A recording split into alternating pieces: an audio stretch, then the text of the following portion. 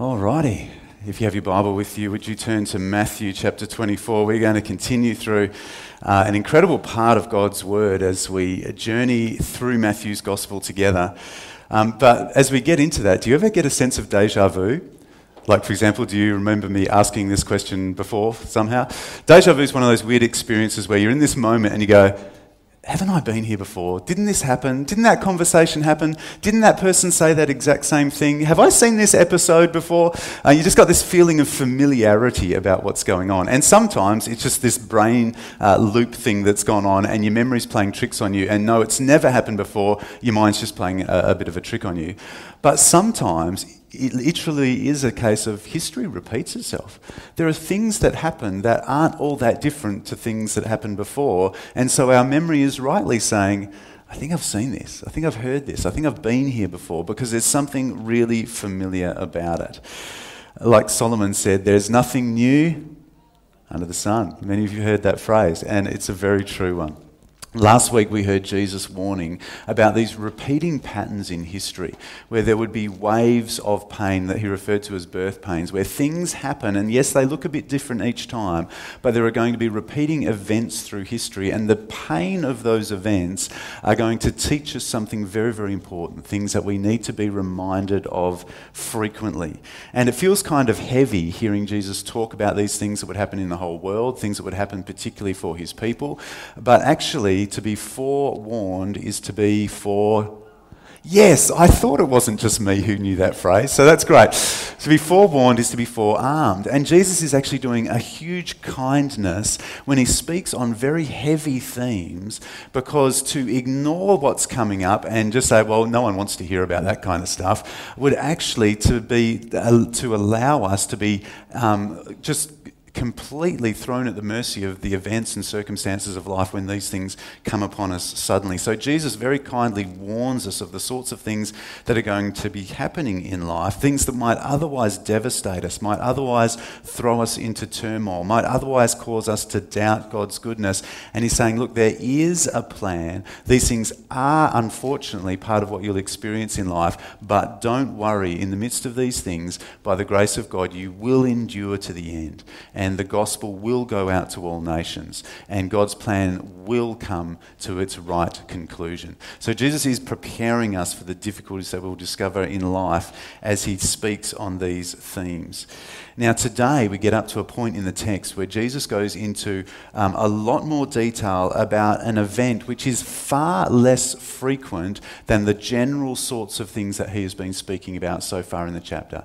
He goes into talk about a very specific set of circumstances that you're not going to see happening all the time, but they are a set of circumstances that you need to know about and be ready for, because action will be important when those circumstances do arise. So we're going to learn a fair bit about that this morning. Has anyone ever been through history class in school? Bible college, uni, any of those places? Who loved it? Can't be honest, who loved it? This is where I might say, I see that hand. There's not many hands, to be honest. Not many people love history. We are actually going to dive through a fair bit of history today, because the words of prophecy that Jesus gives here and that Jesus refers to in the passage we're looking at today have actually been fulfilled on a number of occasions in the events of history. And when you see how history and prophecy come together, those stories are amazing, and they give you great confidence about how things will happen into the future. So we are going to talk a fair bit about history today. So if you're one of those people, and I've got to fess up, church history is one of the most exciting topics you could ever study, but I found that class in Bible college really hard. Sitting listening to the stories sometimes isn't all that engaging. So I will try to be brief, I'll try to keep to the point and make it really punchy, but if you find history hard and find yourself kind of going, oh man, can't we just talk about what I'm going to be doing this week? Don't worry, as we get to the end of the stories, you'll see that, there's a really good reason why I need to know this stuff, and it was worth spending that time. So let's pray together and let's dive into the text in Matthew 24. God, we have an incredible privilege of being able to access your word.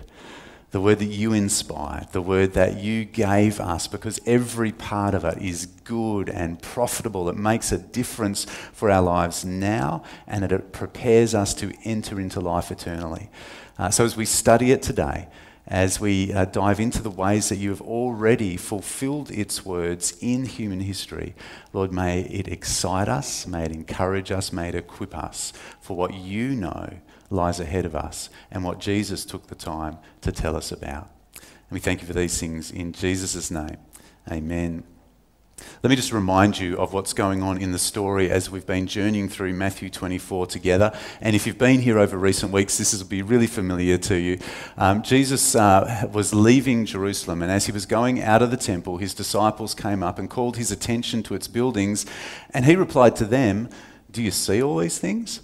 Truly I tell you, not one stone will be left here on another that will not be thrown down." And so the disciples, thrown by this revelation from Jesus about something that was going to come up, that was obviously going to be really terrible, they ask him this question: "Tell us, when will these things happen, and what will be the sign of your coming and of the end of the age?" And they're thinking that this is one set of events that they're asking questions about. And Jesus, as we've explored how he answers the question in those following verses, says, well, actually there's a number of events that I need to speak to you about. And he begins telling them about those events as he answers that question. What is the sign of your coming? What is the end of the age? And when are these things going to happen? These things that you've just been telling us about, this destruction of the temple and so on. Now we're up to verse 15 in the story, where Jesus is about to go into great detail about a particular set of events coming up that he wants them to be very acutely aware of, so that when they happen, they see them, they recognise them, and they act. So let's dive into verse 15 of Matthew chapter 24. And like I always say, I always love it when you have it in your lap in front of you, but it's on the screens for you as well. Matthew 24, verse 15. "So," Jesus continues, "when you see the abomination of desolation, spoken of by the prophet Daniel, standing in the holy place," Matthew includes a little note here, "let the reader understand." As Matthew writes out his gospel, he really wants to highlight this fact. Hey, what Jesus is saying here is super, super important. Please make sure you take the time to understand what Jesus is talking about. Then he goes on recording the words of Jesus. "Then those in Judea must flee to the mountains. A man on the housetop must not come down to get things out of his house. A man in the field must not go back to get his coat. Woe to pregnant women and nursing mothers in those days. Pray that your escape may not be in a winter or on a Sabbath, for at that time there will be great distress, the kind that hasn't taken place from the beginning of the world until now and never will again. And unless those days were cut short, no one would be saved. But those days will be cut short because of the elect." So notice in verse 15 that Jesus points us back to the prophet Daniel, and Matthew urges us to apply ourselves to understanding what Daniel wrote about and what Jesus is now referring to. And so I want to encourage you this week, go back, read Daniel, read the whole book, it's awesome, but read particularly chapters 8 to 12, and you'll get a lot more information than I have time to give you today. So Daniel 8 to 12, if you want to make a note, I'll refer to it today, but we don't have time to unpack all of the incredible riches in that passage. So really do what Matthew suggests, let the reader understand, go back, really dive into that scripture. You'll find it very well worthwhile. But as we think about what Jesus is talking about here, what is this abomination that causes desolation? And why should we care about it anyway? We read these weird words in Scripture. When you see this happen, make sure you act quickly. Is that of any relevance? I mean, I don't often spend time thinking about, hey, watch out, the abomination that causes desolation might be coming. Are we supposed to be aware of it? Because Jesus, in the passage that we've just read, is saying to his disciples, hey guys, pay attention, watch out for this, know about this. So what does it mean to us, and what is this all about? Jesus is warning about a terrible event coming up.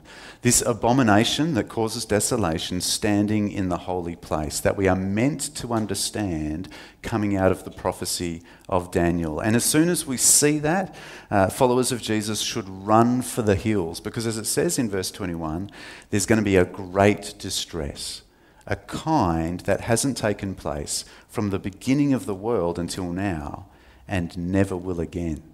And that's serious, isn't it? If you think about all the kinds of distress that the world has seen, if this is above all of those, it's going to be terrible. So it's worth us paying attention and being ready for it. In fact, verse 22 told us that unless God shortened the days of this distress, no one would survive them. So how do we understand what this is all about, what this abomination that causes desolation is all about, and how do we action ourselves so that we're ready to do something about it? So I'm going to tell you the story, and again, apologies to those who fell asleep in history class, but I think you'll find this story really, really interesting, and I hope that there'll be a bunch of you who aren't satisfied just with the very condensed version I give you and go away and learn more of the story. When Jesus spoke about the abomination that causes desolation, and when he says to his followers, hey, when you see this, then be ready to act, that would have been really confusing to his followers who were listening to him. It would have been very confusing to any Jewish person of that day, and in this day as well. Because Jews today and back then understood that the abomination that causes desolation is something that happened before the birth of Jesus.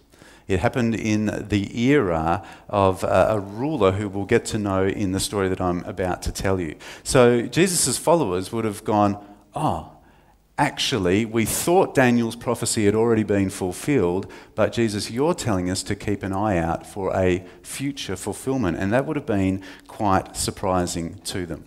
So Daniel wrote about this thing called the abomination that causes desolation.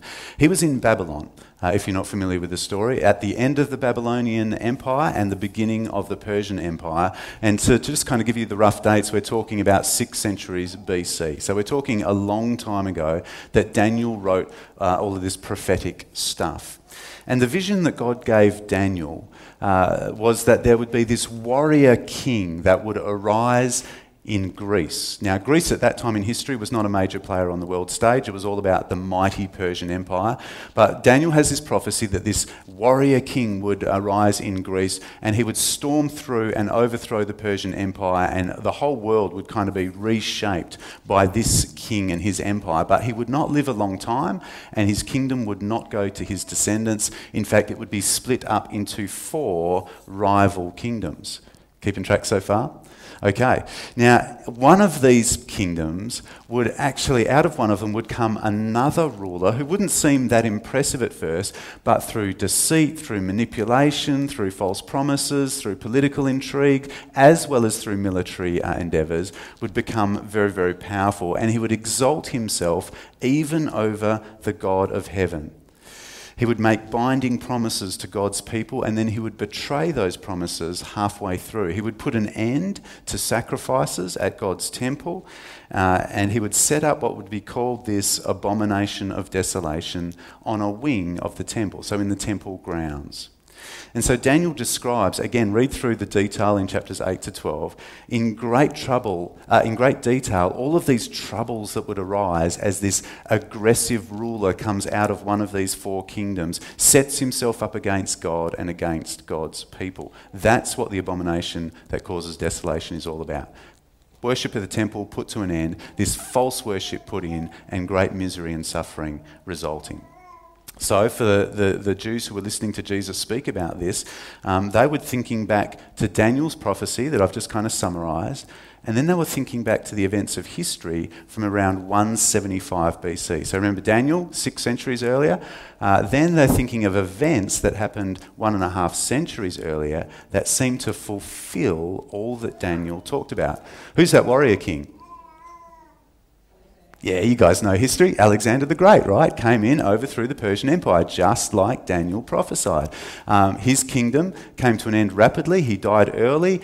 His descendants didn't inherit it. Fascinating story. If you're a history buff, go read all that stuff. It's crazy. But it ended up being split up into 4 kingdoms. And let me put a picture on the screen for you. By the time of 175 BC, when the disciples will be thinking this abomination that causes desolation happened, by then the Roman Empire had come onto the world stage. 2 of those Greek kingdoms had now been incorporated into this Roman Republic, and you can see those on the western and northern part of what used to be Alexander's empire. But there were still two powerful Greek kingdoms, the Seleucid kingdom in the north and the Ptolemy kingdom in the south. Now, a ruler came up in the Seleucid kingdom, and his name was Antiochus IV.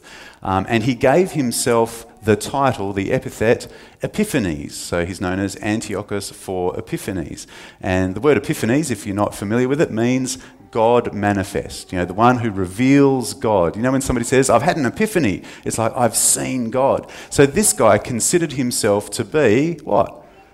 God on earth. If you've seen me, you've seen God. That gives you a bit of an idea of what this character was like. And as soon as he rose to power, seeing the threat on his western border from the expanding Roman Republic, he decides to consolidate his power by overtaking the Ptolemy kingdom to the south. Those guys have been at war throughout the last century and a half. And he figured if he could flank Rome, he would be able to defend his own empire more successfully. So the first thing he does is he wants to consolidate his power in the area he already rules. You don't go to war against somebody else if your own borders aren't secure and if you haven't kind of put down any unrest and all that kind of thing, because plenty of kings have marched off to war only to get back and find they've lost their kingdom. So that's the first thing that Antiochus started doing. And one of the areas that he really needed to make sure he had locked down was that area right getting toward the border between the two kingdoms. What's that land? It's Israel, right? It's the city of Jerusalem, it's Judea. And that had been an area that these two kingdoms had fought over a lot in history. There were lots of competing loyalties in that area. Now, Antiochus, one of the ways that he sought to control people was through religion and through culture, through beliefs and through everyday lifestyles and practices, and also through taxation, because an empire runs on money. Now, in Jerusalem, the way that the Judea was governed was through the high priests. And so whoever controlled the temple, controlled the government, controlled society. And so effectively, those guys worked for Antiochus. Taxes that they collected were sent off to his government so that he could rule his empire. And as he's getting ready to go to war against the Ptolemies, number one, he wants more money. He's got to fund the war effort. So he's saying to the guys in Jerusalem, you need to give me more money, more taxes. Who loves paying more taxes? It's a privilege. Oh, good, we're doing stuff. I'd love to give toward it. No one likes paying more taxes. So obviously, people were unhappy about that. But not only was Antiochus interested in the money side of what he could get out of those people, he knew that he really had to buy their loyalty. And the thing about worshipping this one true God that the Jews worshipped, it made them very sensitive to things like morals and being caught up in pagan either worship or pagan politics. They kept themselves quite separate. Antiochus wanted them to see themselves as part of his empire with loyalty to him, not to God. And so through the elite priests, the high priests, he set about changing religion to make it more like the Greek pagan religion, corrupting the laws of Moses and the way temple worship happened to make it inch closer and closer to the way everybody else in his empire worshipped, including the way they worshipped him as a god among men. And so the high priest in Jerusalem he replaced. The guy who was the brother of the original high priest was more pro-Greek, so he put that guy in. That guy's name was Joshua. He changed his name to Jason because that's more Greek sounding. He had the priests, for example, join gymnasiums and play sport in the nude and do all that kind of stuff that was a part of Greek culture. Sorry for being so graphic. But he was just kind of building in this lifestyle. Hey, we're Greek. We do things the Greek way around here. And so the culture, the religious life, the cultural life of Israel became more and more Greek under the influence of this new high priest whose name was Jason. Now, as Antiochus then launched into his war against Egypt in the south, thinking that he's got all this stuff under control, that these Jews are kind of firmly part of his empire, they're towing the line, they're giving their taxes, they're becoming more and more like all the other Greeks, then he kind of oversteps a little bit. And as he seeks to get even more money out of these Jews, he decides to auction off the position of high priest. Because, as I said, the high priest job was to send taxes through to the empire. So he basically opens it up, just like the Romans did, by the way, and said, okay, how much money do you think you're going to be able to pay me each year? How much money do you think you're going to be able to get? Whoever promises the most, okay, you've got the job. So a guy by the name of Menelaus gets the job. And so, of course, what's Menelaus done to get the job of high priest? Raise taxes. How happy are people feeling? Not happy. And then to make it even worse, Menelaus isn't descended from Aaron. So he's not actually legally allowed to hold the position of high priest. And yes, religion has become more and more corrupt, but there's still enough people who hold to the law of Moses who are saying, oh, we are not putting up with this. And so there's this rebelliousness that starts to grow up in Jerusalem. Antiochus is away at the war. The guys in Jerusalem say, we've had enough of Menelaus. They have a rebellion. They get to fighting. Meanwhile, down in Egypt, the Romans have taken notice of the fact that Antiochus is trying to flank them. They're saying, oh, we're not having this. So they send their envoys down and they basically draw a line in the sand, which is where that expression comes from, and say, hey, step over this line, you're in trouble.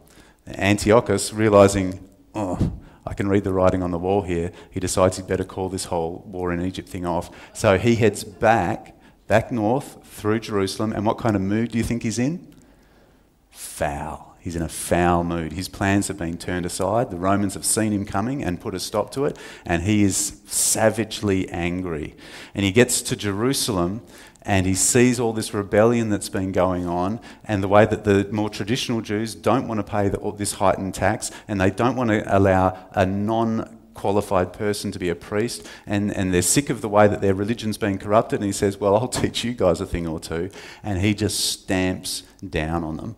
Long story short, he raids the temple of its treasures. He stops these sacrifices being offered there. He offers pigs in sacrifice to Zeus on the Jewish altar. He sets up idols for Zeus and for himself in the temple grounds. All those things that Daniel talked about centuries earlier, Antiochus IV is doing in history.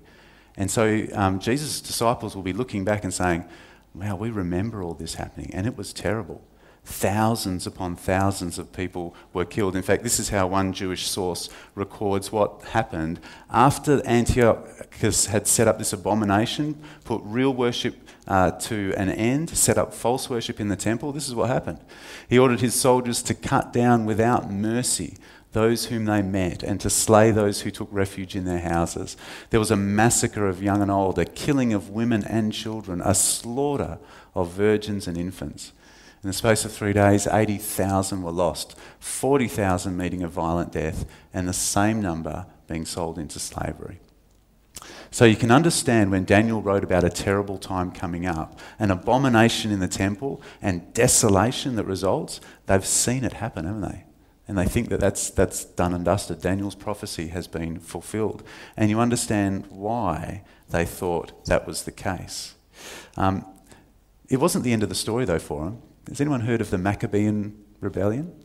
So Antiochus, after he's done these terrible things, he's put a stop to Jewish worship, he's set up pagan altars in the temple, this abomination to God and to God's people, and then he's caused desolation, the death of thousands. Off he goes to fight more wars in the eastern part of his kingdom, away from where the Romans are. He tries to shore up that back end of his empire. So after he goes, he leaves generals in charge, and the Jews go, you know what? We cannot tolerate this. And so they rise up in a rebellion.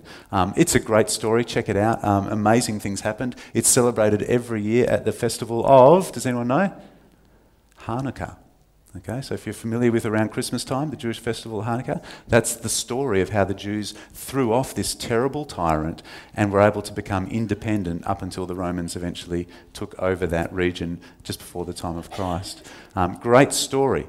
So how are the disciples going to respond when they think the abomination that causes desolation, promised 600 years ago, fulfilled 175 years ago, roughly, now that's just something for people who love history. You know, we didn't do that class in school, history sucks, that's not our deal. But we have a party once a year at Hanukkah and remember the story and it's great.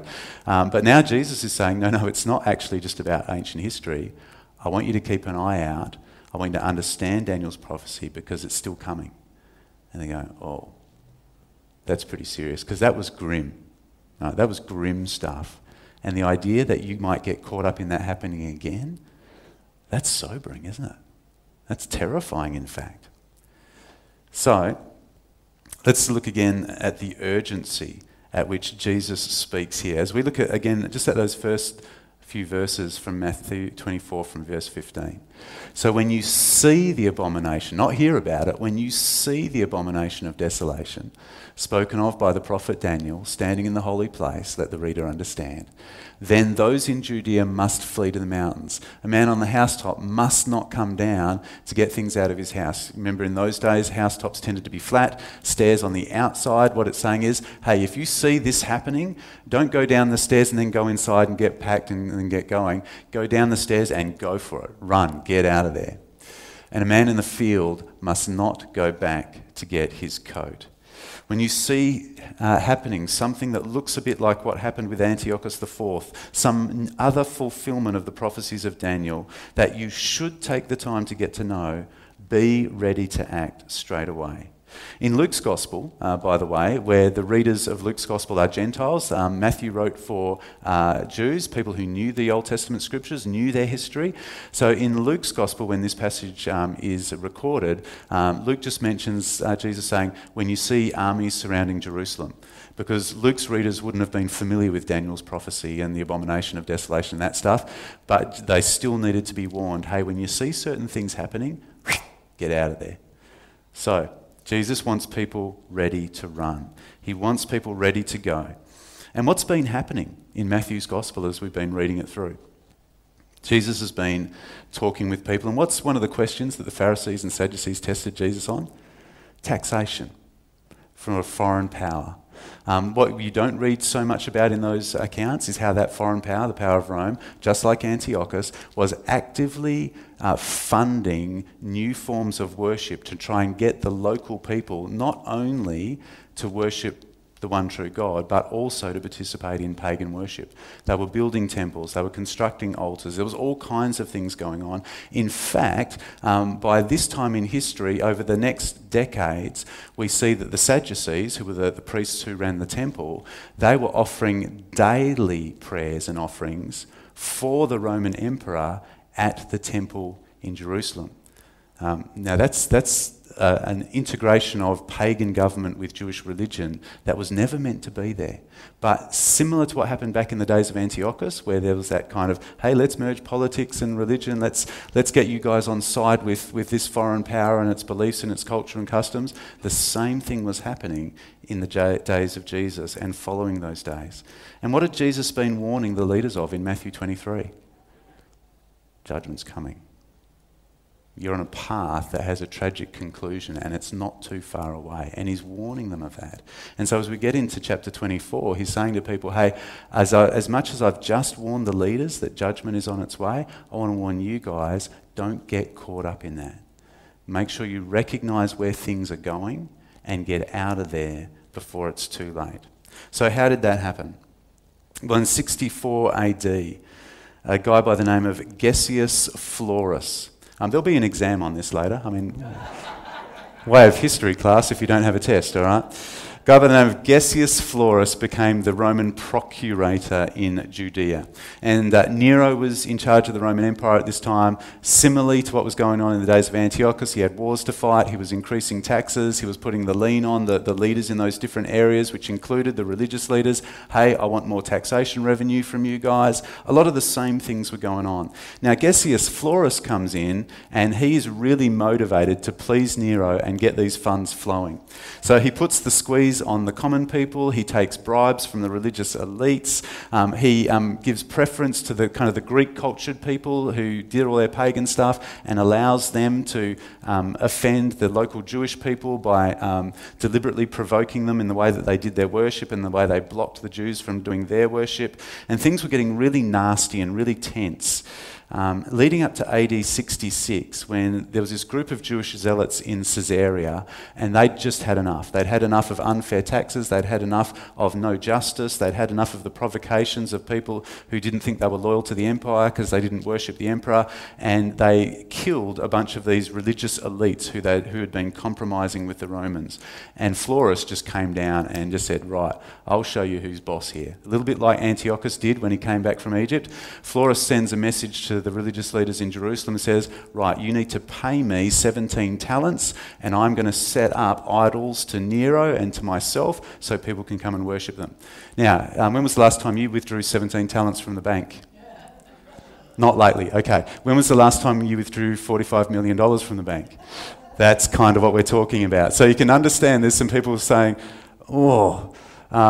I don't know about that, because these are offerings that people have given to God, not just to sit in a bank vault in the temple. Those offerings were meant to be used to fund the life of the nation, to make sure that people were being taught in accordance with God's ways and make sure there were judges to carry out true justice in the land. And everything that was a part of Jewish national life was funded through the temple system. And so basically he's bankrupting the nation in order to fund this false worship, this abomination. And the Sadducees, who had been going along with the Romans for years, for decades, they've finally gone, probably can't do that one. You know, we've done a lot. We're sending you a lot of money. We've compromised. We're praying to Nero every day. But we can't do that. People aren't going to put up with that. And Florus is just outraged. So he sends his soldiers in, takes it all anyway, sets up altars to Nero, to himself, and does very similar kinds of things that Antiochus did those centuries before. And so all of a sudden, the conflict is on. It comes about really, really quickly. About 3,500 people are killed in the process. So just like in the days of Antiochus, you've got this corrupt religious leadership, foreign power, false worship, all kind of coming together in this perfect storm. Now, what happened in the days of Antiochus after Antiochus set up false worship and killed a whole bunch of people? The Jews were able to stand up. They were able to revolt, and they threw off the yoke of that oppression. And there's a whole bunch of Jews who, when this happens under Gessius, say, you know what, it's time to roll again. Let's do this. We've seen it before. We've seen somebody come in. We've seen somebody set up idols in our temple. We've seen somebody massacre innocents in our city. We're going to rise up now like the Maccabees did back then. And people are rallying to the banner. And what has Jesus warned his followers about? Don't go there. Don't get caught up in that. When you see these events happen, when you see this abomination of false worship in the temple and putting a stop to right worship and all that stuff, don't go join the army, head to the hills. Run, flee, get away from there. But, just like in the days of Maccabees, most of the Jews revolt, and it looks like they're really successful. They kick the Roman powers out of Jerusalem, they kick them out of a whole bunch of Galilee, they take over a whole bunch of fortresses. Anyone ever seen a movie about the fortress at Masada? There was a really cool movie about that years ago. They take over Masada, all these sort of places, and it looks like, just like with Antiochus, that they've actually reclaimed their homeland. The Romans are running. They've got their tail between their legs, they're out of there. And the Jews look like they've won a great victory. But it doesn't stay that way for long. Nero sends a general by the name of Vespasian with legions upon legions into the area to quell the uprising. Now, the religious elites, they see these legions coming in and they know the writings on the wall. And they say, you know what, Romans are very practical people. They're not just going to throw lives away. Let's negotiate a settlement here.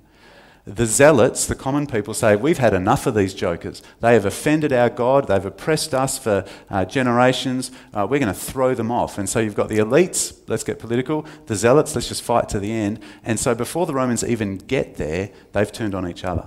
And they've flooded into Jerusalem. Armies have come from all the surrounding countryside and filled up the city.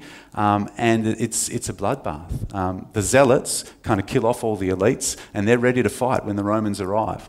The Romans do arrive, and the zealots, noticing that the elites had stockpiled goods in case there was a siege, they burn all of the food that had been saved up. Why? Because they don't want people just sitting this thing out, riding out, negotiating a peaceful end. They want to fight. They want to bring it on. They want to end this thing. So long story short, 1 million Jews died in that conflict. It's an interesting military kind of campaign. There's fascinating stuff. I'll spare you all the stories. It was a tough fight. It was actually a fairly even fight. The Jews mounted a very powerful defence of Jerusalem. But the Romans eventually got through, eventually massacred people. About 100,000 were taken off into slavery on top of the 1 million who died. About 60,000 of those, who's ever seen a photo of the Colosseum? 60,000 Jews were taken from Jerusalem to Rome, built the Colosseum. That's when that happened.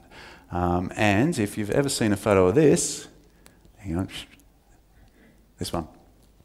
That's the Arch of Titus, which again was built following this time. And if you look really closely, check it out on your computer at home later, you'll be able to see on the Arch of Titus, there's a picture of some of the treasures from the temple in Jerusalem that were carted off to Rome after the temple had been torn down and ransacked. And there's a picture below of Titus in his chariot.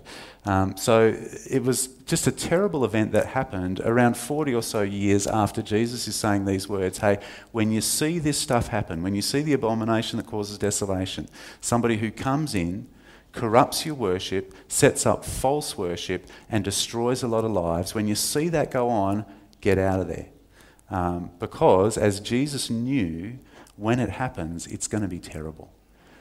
For those who didn't respond straight away, because the zealots got control of Jerusalem, even those who saw the armies around the city and wanted to leave, it was too late. They wouldn't let anyone leave.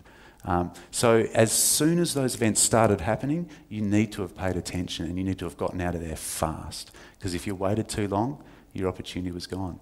And sadly, you were sucked up in the terrible destruction that came about as a result of this rebellion against God and a failing to listen to Jesus. The interesting thing about this is I haven't told you much of the story from the Bible, which is weird because as you read through the book of Acts, where was the headquarters of the early church? Jerusalem. Where did the apostles base themselves? Yes, they travelled out to various places, but where were they based and spend most of their time?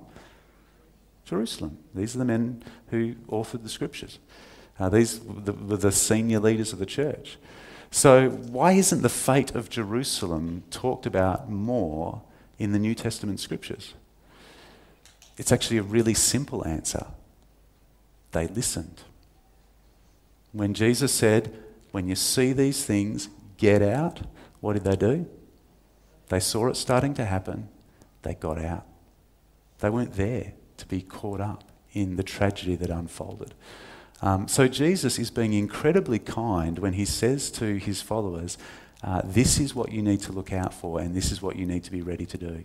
Jesus spared an enormous amount of suffering to anyone who was willing to listen to his warnings. And isn't that what God is like? And some of you say, where's God in the midst of suffering? Well, isn't God always warning us about how we can spare ourselves the suffering and the devastation that this life often carries with it, whether it's our own choices or things that we might get caught up in? That's what God does. And his people did listen. And for the most part, Christians were not caught up in these terrible events that took place. One of the interesting things about the fate of the Christians at that time in history, it would have been so easy for them to have been sucked in, to have rallied to the cause. I mean, what would you do if somebody invaded Perth? Wouldn't you rally to the cause and want to defend our city? It would have been so natural for them. But they remembered Jesus saying, hey, not only get out of there, but he's made it very clear that when he returns, when the time is right for him to do away with this evil that is going to be present in the world, it's not something that we'll have to kind of initiate. It's something that he's going to do, and it's going to be globally obvious. This is what it says from verse 29. Immediately after the distress of those days, the sun will be darkened, the moon will not shed its light, the stars will not fall from the skies, and the power of the heavens will be shaken. Then the sign of the Son of Man will appear in the sky, then all the peoples of the earth will mourn, and they'll see the Son of Man coming on the clouds of heaven with power and great glory. He'll send out his angels with a loud trumpet, and they'll gather his elect from the four winds, from one end of the sky to the other. So when this stuff was all going on, and people might have been tempted to rally to the cause and defend their homeland, they knew, hey, you know what?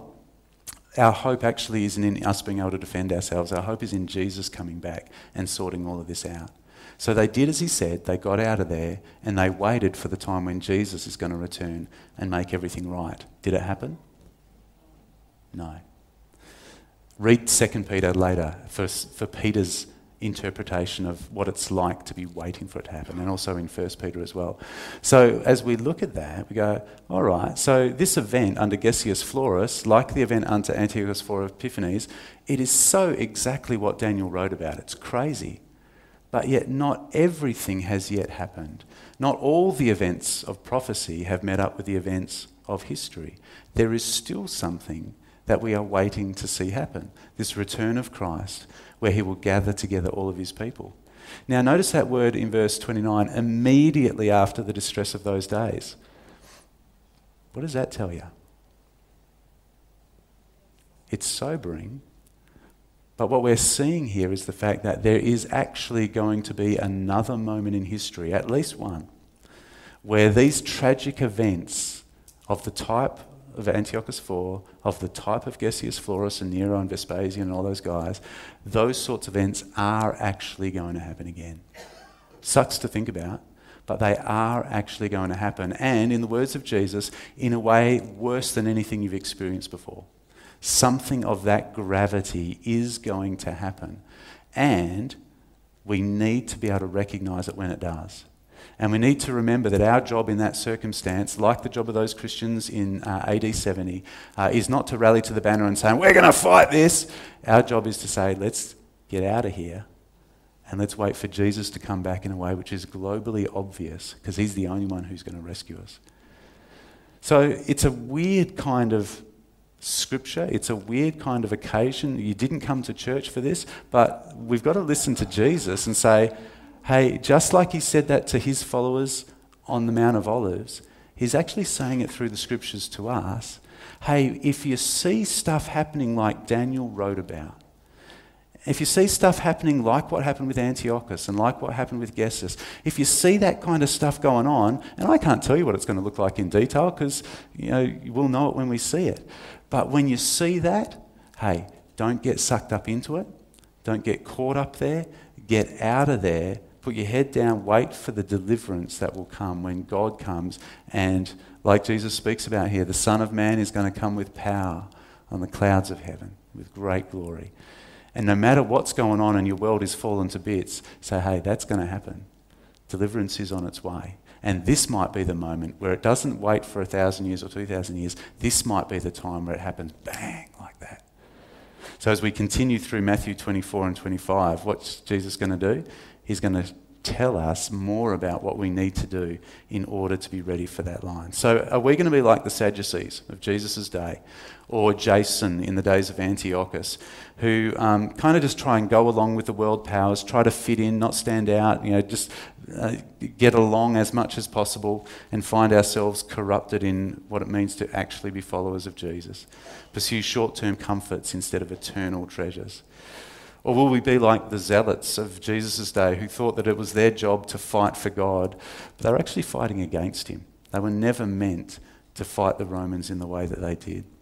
Are we going to be people who see the errors of others, who condemn the religious elites, but are blind to our own errors and end up doing things far worse than the people we were condemning? Or will we be among the complacent who ignore what Jesus says, and when these things happen, we just get caught up with it and our lives get destroyed as a result of being unaware of what's been going on?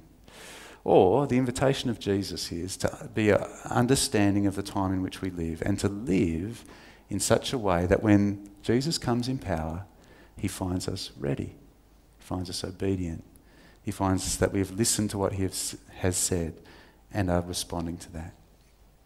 Let's bow in prayer.